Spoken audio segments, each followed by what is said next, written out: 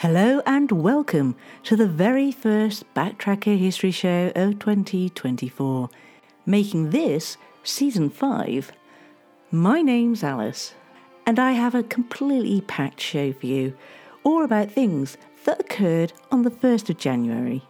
And I have to be honest, I was pleasantly surprised by the range of things I could feature in this, a particularly special episode. So let's get started.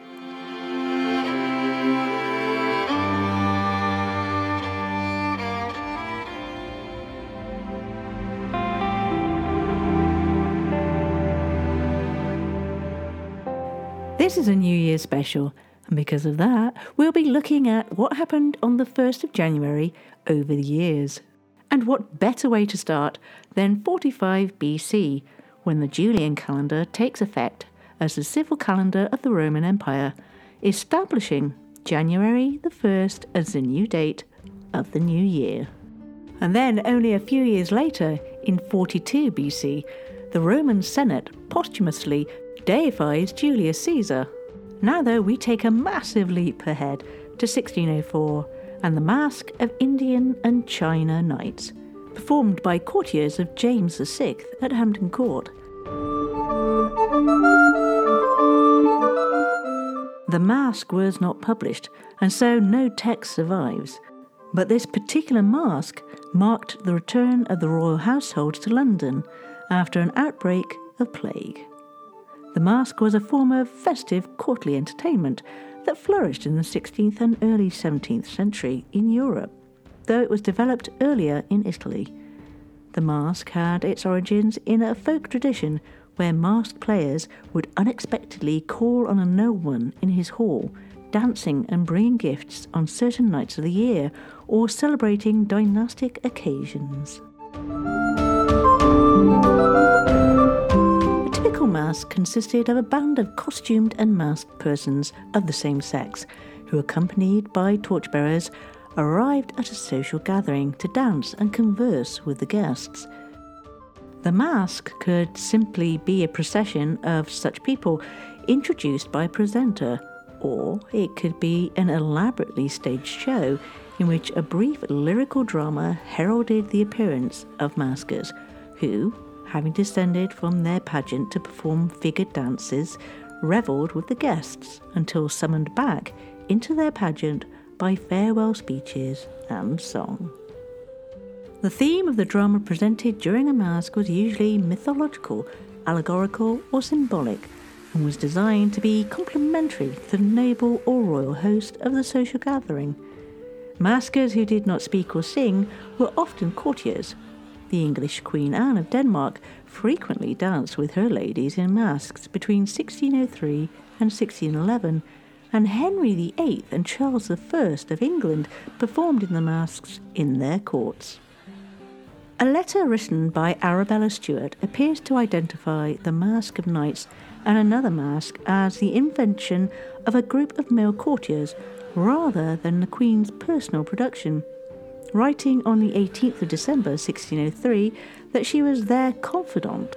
Certain noblemen, whom I may not yet name to you because some of them have made of me their counsel, intend another. Certain gentlemen of a good sort another.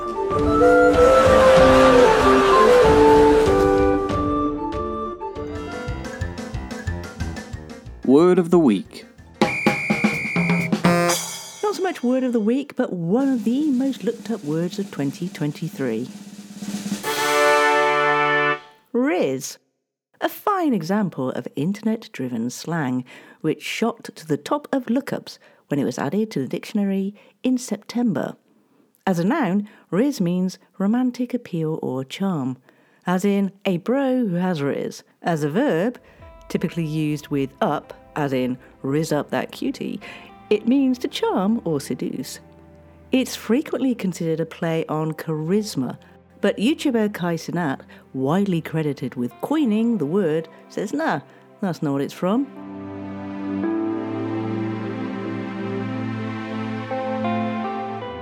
And now we continue with our tales of things that happened on the 1st of January over the years.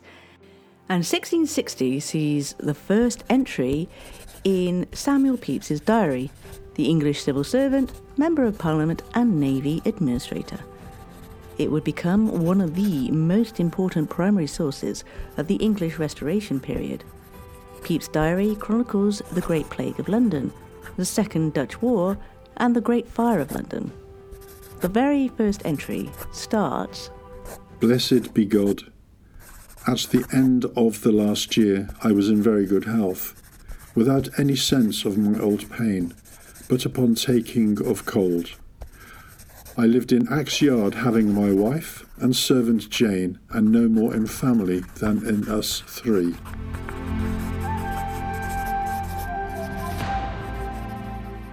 In 1724, Polish-German glassblower Daniel Gabriel Fahrenheit proposes a system for making thermometers and the Fahrenheit temperature scale in a paper called Philosophical Transactions to the Royal Society of London, the oldest scientific society in the United Kingdom and one of the oldest in Europe. He is elected a fellow on its basis. Our next jaunt through the archives to find out what else happened on the 1st of January over the years takes us to 1772, when the first traveller's cheques, which could be used in 90 European cities, were issued by the London Credit Exchange Company. Between the 1850s and the 1990s, travellers' cheques became one of the main ways that people took money on holiday to spend in foreign countries without the risks associated with carrying large amounts of cash. The convenience and wider acceptance of such alternatives as credit and debit cards and the wider availability of cash machines has led to a significant decline in the use of travellers' cheques since the 1990s. In addition, security concerns of retailers have led to many businesses ceasing to accept them, in turn making them less attractive to travellers.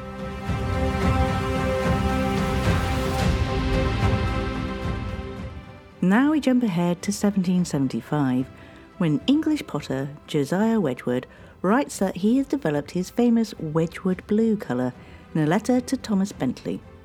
Although he was born into a family of potters, he wasn't actually a potter himself, as he couldn't work a potter's wheel due to a bad case of smallpox, which left one of his legs badly damaged. After that, his brother refused to make him one of the partners in the family business, so Josiah decided to set up his own pottery in Stoke-on-Trent in 1769. As he couldn't do the actual pot making, he decided to concentrate on the design of his products and tried to find new and exciting types of pottery to entice the consumer, including his creamware, black basalts and jasperware, which would come in new colours, including his company's signature blue, known to the world today as Wedgwood Blue. It's also worth noting that Wedgwood supported the abolition of slavery, and in 1787 his firm designed a famous medallion depicting a bound black slave that was mass-produced and donated to the society for effecting the abolition of the slave trade. Wedgwood was also famous for his sales and marketing, using such familiar modern-day techniques as money-back guarantees, illustrated catalogues, buy one get one free, and celebrity endorsements, selling to Queen Charlotte and Catherine the Great. He was elected to the Royal Society in 1783 and died in 1795. He is also the grandfather of naturalist Charles Darwin.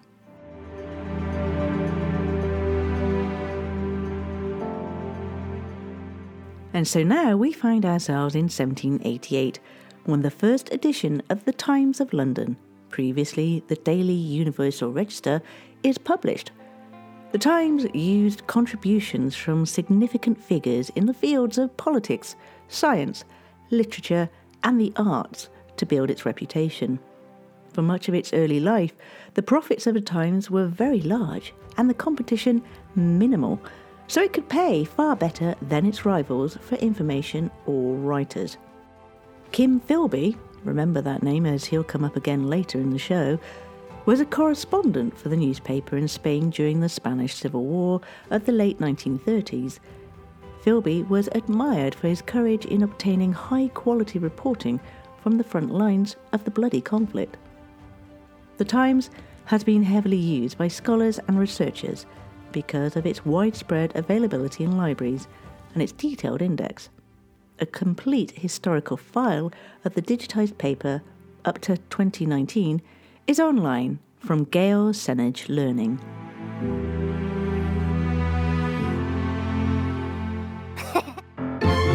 Word on the street. And in the spirit of all things new, we venture forth to New Kingsley Road in Bristol, BS2. This was once called Upper Cheese Lane and was renamed when Kingsley Flats were built. It may have been renamed after the canon and writer Charles Kingsley, who was born in Holme in Devon and went to school at Clifton. He is mostly remembered today as the author of the classic books The Water Babies and Westward Ho. An alternative possibility, though, is Sir Kingsley Wood, a Minister for Health who was also responsible for housing during the 1930s. And now we continue with our journey through time to find out what happened on the 1st of January over the years. And we have reached 1808, when the United States bans the importation of slaves. This legislation was promoted by President Thomas Jefferson, who called for its enactment in his 1806 State of the Union address. He and others had promoted the idea since the 1770s. It was a reflection of the general trend towards abolishing the international slave trade, which Virginia, followed by all the other states, had prohibited or restricted since then. South Carolina, however, had reopened its trade. Congress first regulated against the trade in the Slave Trade Act of 1794. The 1794 Act ended the legality of American ships participating in the trade. The 1807 law did not change that. It made all importation from abroad, even on foreign ships, a federal crime. On December 2nd, 1806, in his annual message to Congress, widely reprinted in most newspapers, President Thomas Jefferson denounced the violations of human rights. He said, "I congratulate you, fellow citizens, on the approach of the period at which you may interpose your authority constitutionally to withdraw the citizens of the United States from all further participation in those violations of human rights which have been so long continued on the unoffending inhabitants of Africa, and which the morality, the reputation, and the best interests of our country have long been eager to proscribe."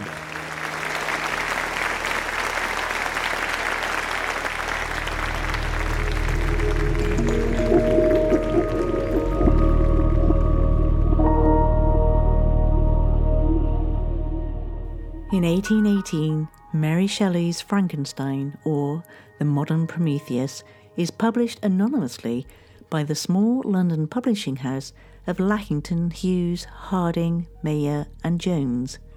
Mary created the story on a rainy afternoon in 1816 in Geneva when she was 18 years old.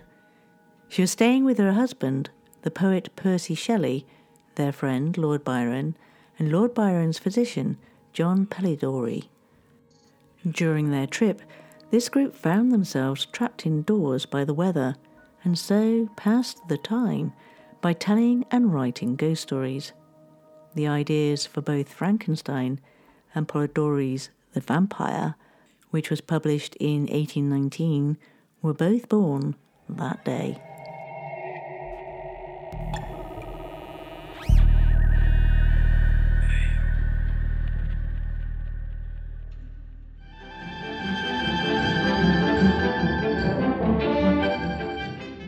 What do you call a nervous Jedi? Anakin Skywalker.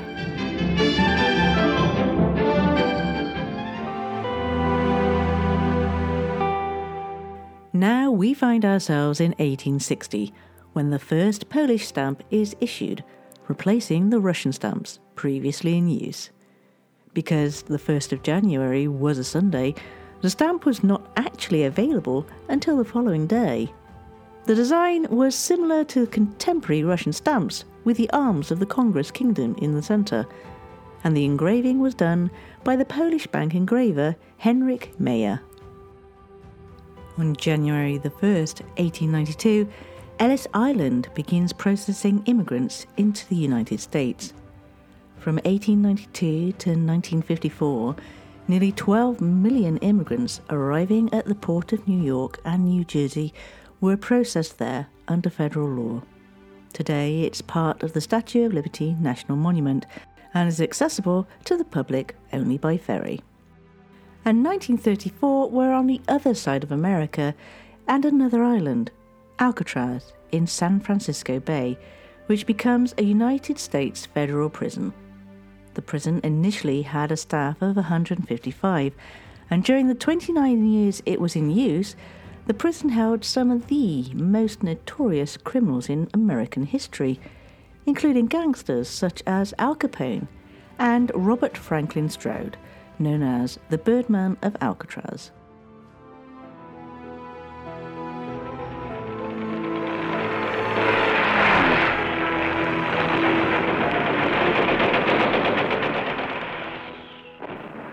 Now we've reached January 1st, 1945, when, during World War II, the German Luftwaffe launches Operation Bodenplatte, or Baseplate, an attempt by the Luftwaffe to cripple Allied air forces in the Low Countries of Belgium, the Netherlands and Luxembourg.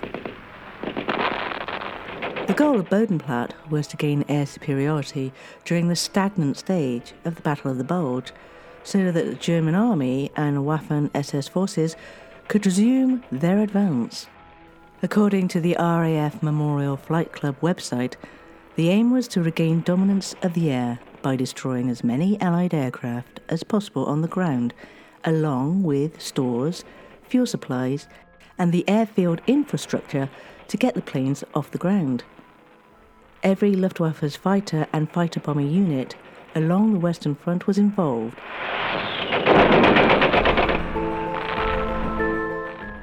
As well as night fighter units which were redeployed for the operation, and with Junker Ju-88s acting as pathfinders. Secrecy was so tight that not all German ground forces had been informed of the operation, and some Luftwaffe formations suffered casualties from their own flak. British intelligence, Ultra, had tracked the movement and build-up of the Luftwaffe forces, so they knew something was up, but they didn't realise the operation was imminent, and so the element of surprise was achieved. During 1944, German military production actually reached its highest level of the entire war, with nearly 25,000 fighter aircraft produced. This operation was planned for the 16th of December 1944, but was delayed repeatedly due to bad weather until New Year's Day, the first day that happened to be suitable. The operation achieved some surprise and tactical success, but was ultimately a failure. A great many Allied aircraft were destroyed on the ground, but replaced within a week. Allied aircrew casualties were quite small, since the majority of the losses were grounded aircraft. The Germans, however, lost many pilots who could not be readily replaced. When Operation Bodenplatte was initiated, General Lieutenant Adolf Galland was head of the German fighter force. Suitably unhappy, he had this to say following the operation. The Luftwaffe received its death blow at the Ardennes offensive. In unfamiliar conditions and with insufficient training and combat experience, our numerical strength had no effect. It was decimated while in transfer on the ground and in large air battles, especially during Christmas, and was finally destroyed. Operation Bodenplatte was the conclusion of the tragic chapter. On the early morning of January 1st, 1945, every aircraft took off. They went into a large-scale, well-prepared, low-level attack on Allied airfields in the north of France, Belgium and Holland. With this action, the enemy's air force was to be paralyzed in one stroke. In good weather, this large-scale action should have been made correspondingly earlier. The briefing order demanded the very greatest effort from all units. According to records, about 400 Allied airplanes were destroyed, but the enemy was able to replace material losses quickly. In this forced action, we sacrificed our last substance. Because of terrific defensive anti-aircraft fire from the attacked airfields, from flying through the barrages intended for the V-1 bombs, and from enemy fighters, and because of fuel shortage, we had a loss of nearly 300 fighter pilots, including 59 leaders. Only by radically dissolving some units was it possible to retain the remainder.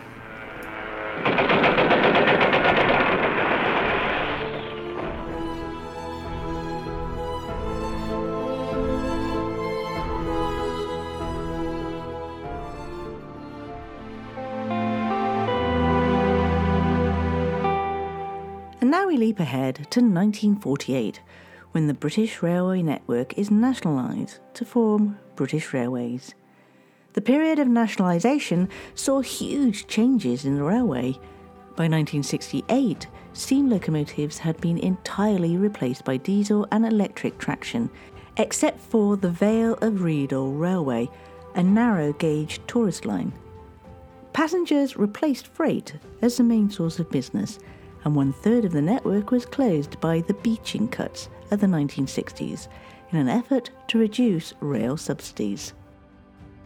In 1964, the world's longest-running music programme, Top of the Pops, premiered on the BBC.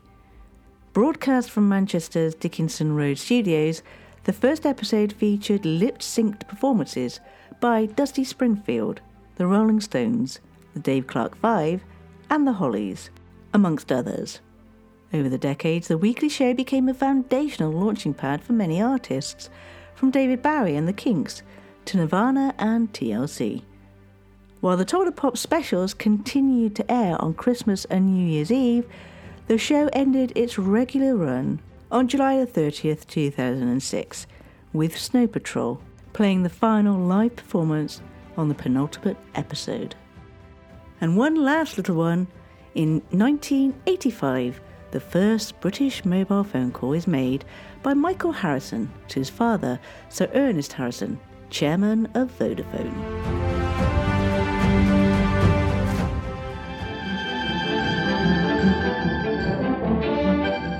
In the news today, boffins in Bristol have discovered why Cinderella was so terrible at sports. It's because her coach was a pumpkin.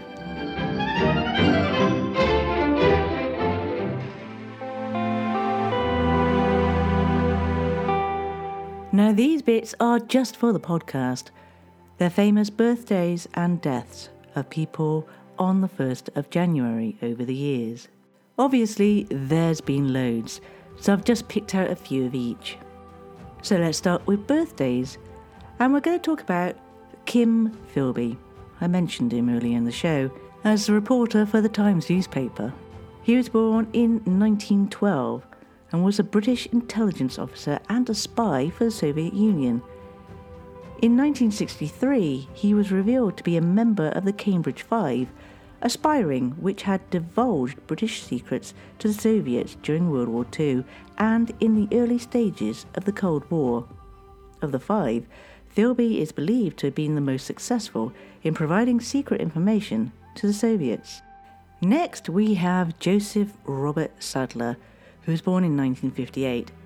He's better known as Grandmaster Flash, and is a Barbadian rapper, DJ and founder and creator of Grandmaster Flash and the Furious Five, and the first rap group to be inducted into the Rock and Roll Hall of Fame in 2007.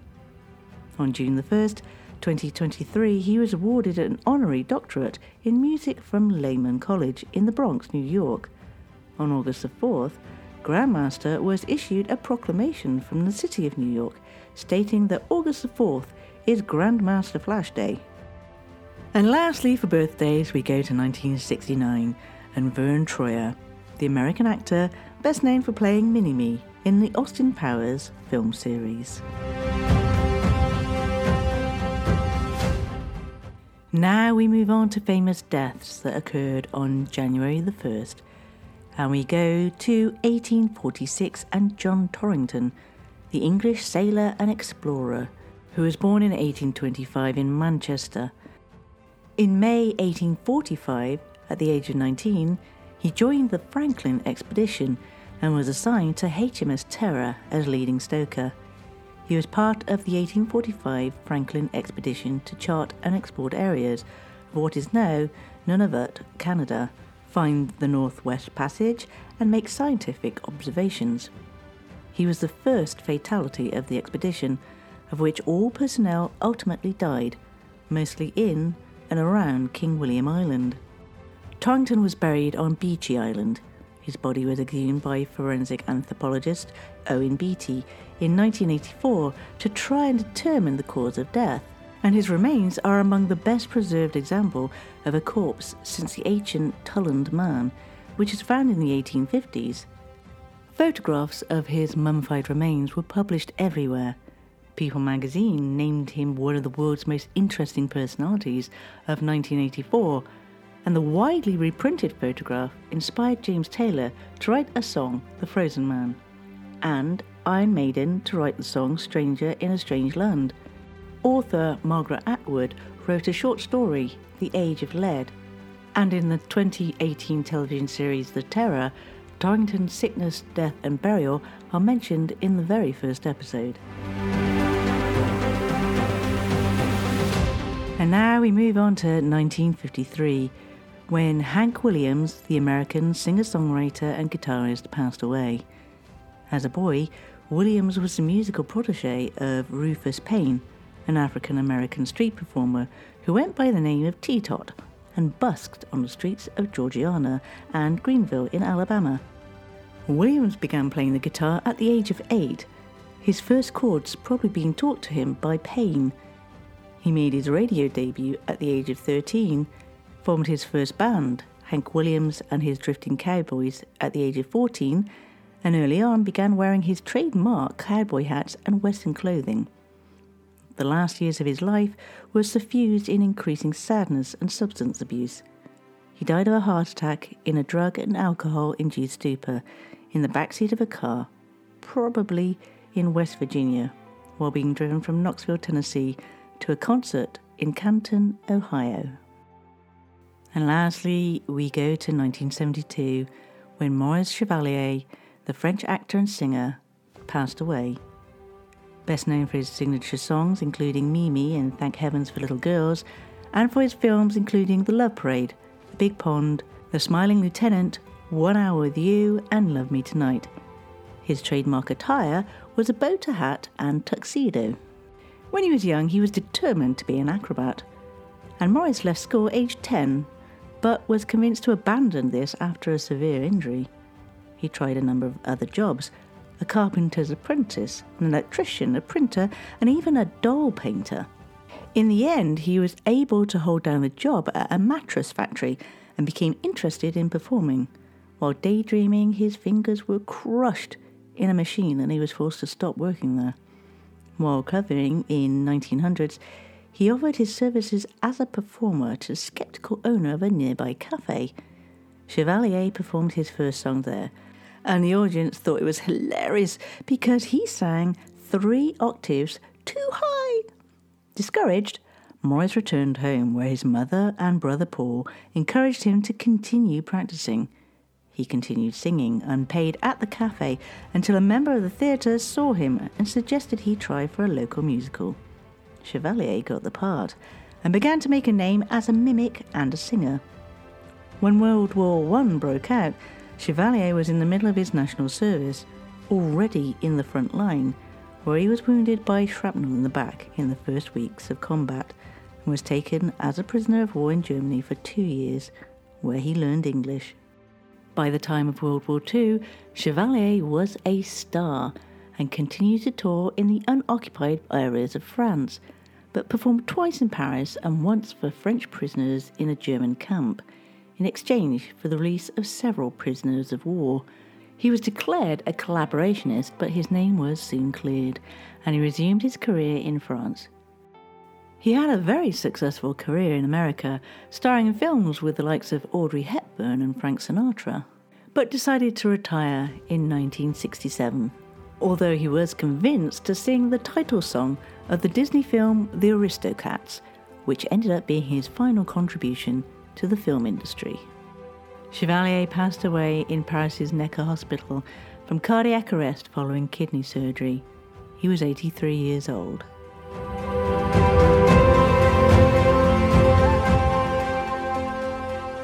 Three little words. Some people wait years to hear them, but those three little words could be the most important three little words you'll ever hear. Make you feel as light as a feather, sweep you off your feet. Ready? Fancy a coffee? Over half of us have felt lonely at some point. Lift someone out of loneliness by reaching out for a catch-up. They can help you feel less lonely too. Search Every Mind Matters /loneliness to discover lots of little things you can do to help lift someone out of loneliness. Well, I'm afraid that's it for today's show, but I hope you enjoyed it as the first show of 2024. And as always, I have to thank those people who really brought it all to life. And this week we have Sam Roberts and Molly Jeffries from St. Stephen's Drama Group in Bristol, as well as Steve Shepherd from our very own Bradley Stoke Radio, Tony Allen and Mark Vinette, accomplished writer and host of the History of North America podcast. Thank you, one and all. And as for 2024, well, I have lots of amazing and interesting tales to share with you, so don't go anywhere.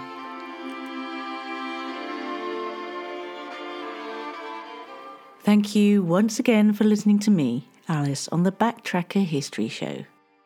If you'd like to get in touch with me, you can find me on Twitter or Facebook by looking up at Backtracker UK with a capital B, a capital T and a capital UK. I also occasionally post onto TikTok and Instagram. So do come along and find me, because it's amazing to hear from you and get some feedback or even ideas for future shows. As a small independent podcaster, your help and support is always appreciated. And one way you can do that is to rate the show wherever you get your podcasts. Leaving a review also helps, as it gives other people an idea of what the show's about. The show is regularly released on Mondays. So until next time, guys, take care and look after each other.